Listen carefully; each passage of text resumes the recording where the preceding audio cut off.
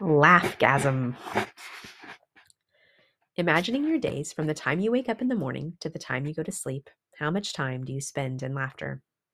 Obviously, we can't stay on the ceiling of laughter all day like Uncle Albert and Mary Poppins.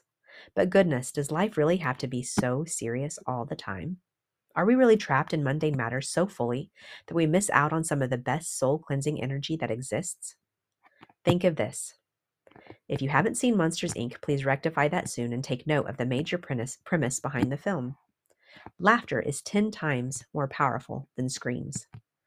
The monster department in charge of producing energy watches production skyrocket as they figure out that getting children to laugh, as opposed to scaring them for screams, is much more fun for everyone involved. And their business soars. Imagine that model at your job.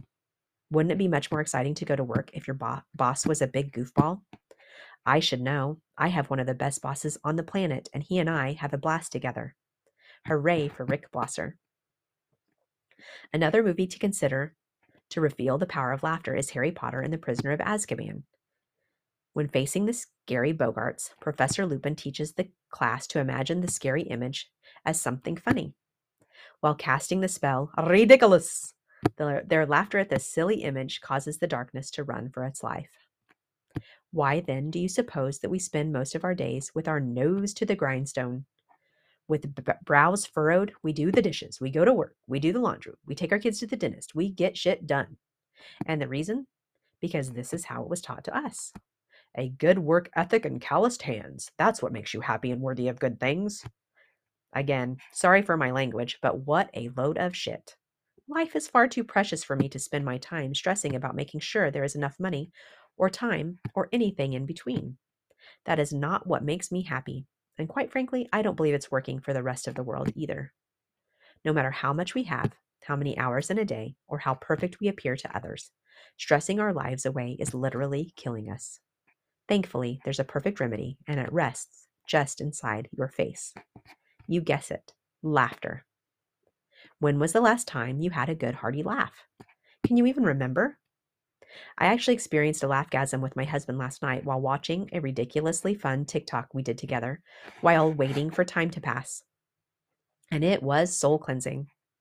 Laughter can also chase away fear, unlike any other energy. In fact, during a particularly drastic healing I experienced in April, the remedy for an intense feeling of bondage I was walking through, and what I was given to bring me back to the light, was to think of a happy memory. I was grateful to have this tool presented to me, and it did just the trick.